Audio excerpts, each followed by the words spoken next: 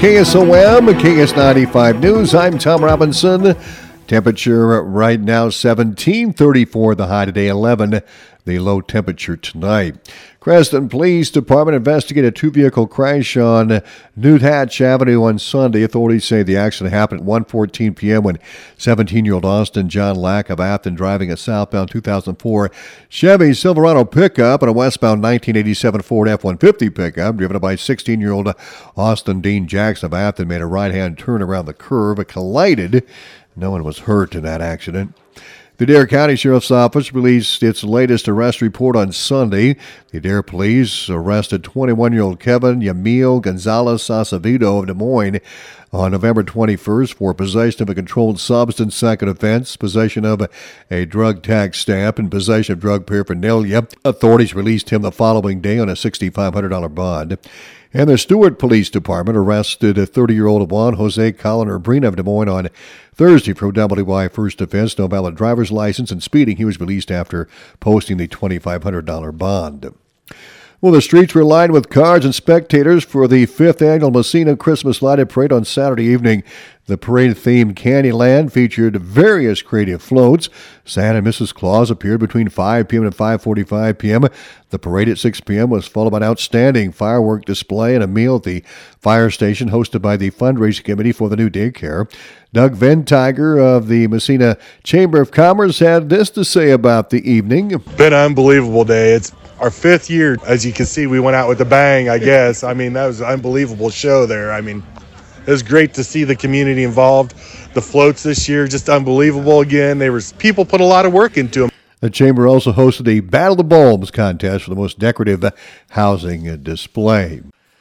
Fundraising efforts for the new daycare in Messina continued Saturday night at the fire station of Messina's Chambers Christmas Lighted Parade. Fundraising Committee Treasurer Katie Bean says that after COVID, the community received some grant money, followed by a survey asking for the community's response on the need for daycare. The school offered up some rooms to us to use last May, and that kind of got the ball rolling some more, and we've just kind of gone from there.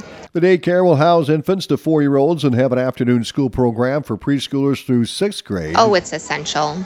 I think not only to, keep the community members here, but also to attract others looking to move into the community. Having a daycare is essential for a lot of people.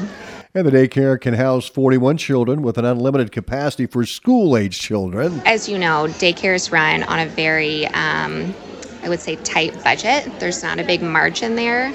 So really anything that we can get to help us get going and get off the ground is very much appreciated. Bean says the daycare is still under construction and aims to have it licensed within the next month.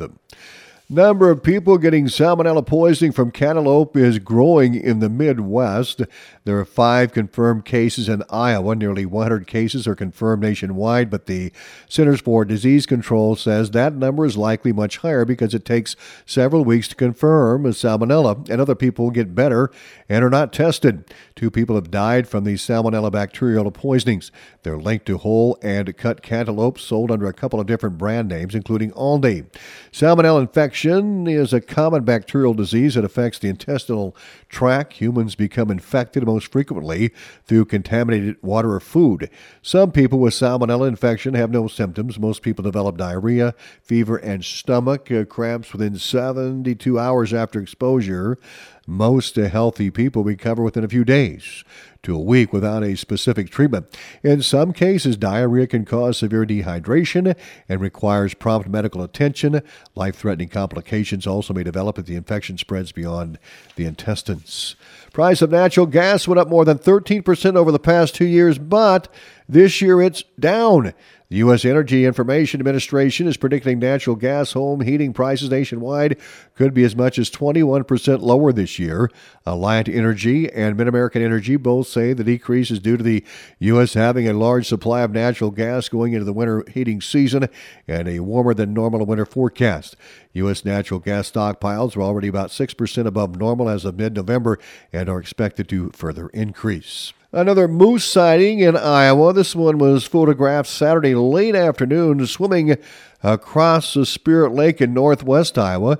More than 30,000 people who are members of the Moose on the Loose Facebook page followed a different moose over the past month, posting photos as he made his way from Iowa through Minnesota. Moose fans think they are likely young males coming from Wyoming or Colorado going north looking to find territory and build their own family units. More news on the website at westerniowatoday.com. ABC News is next.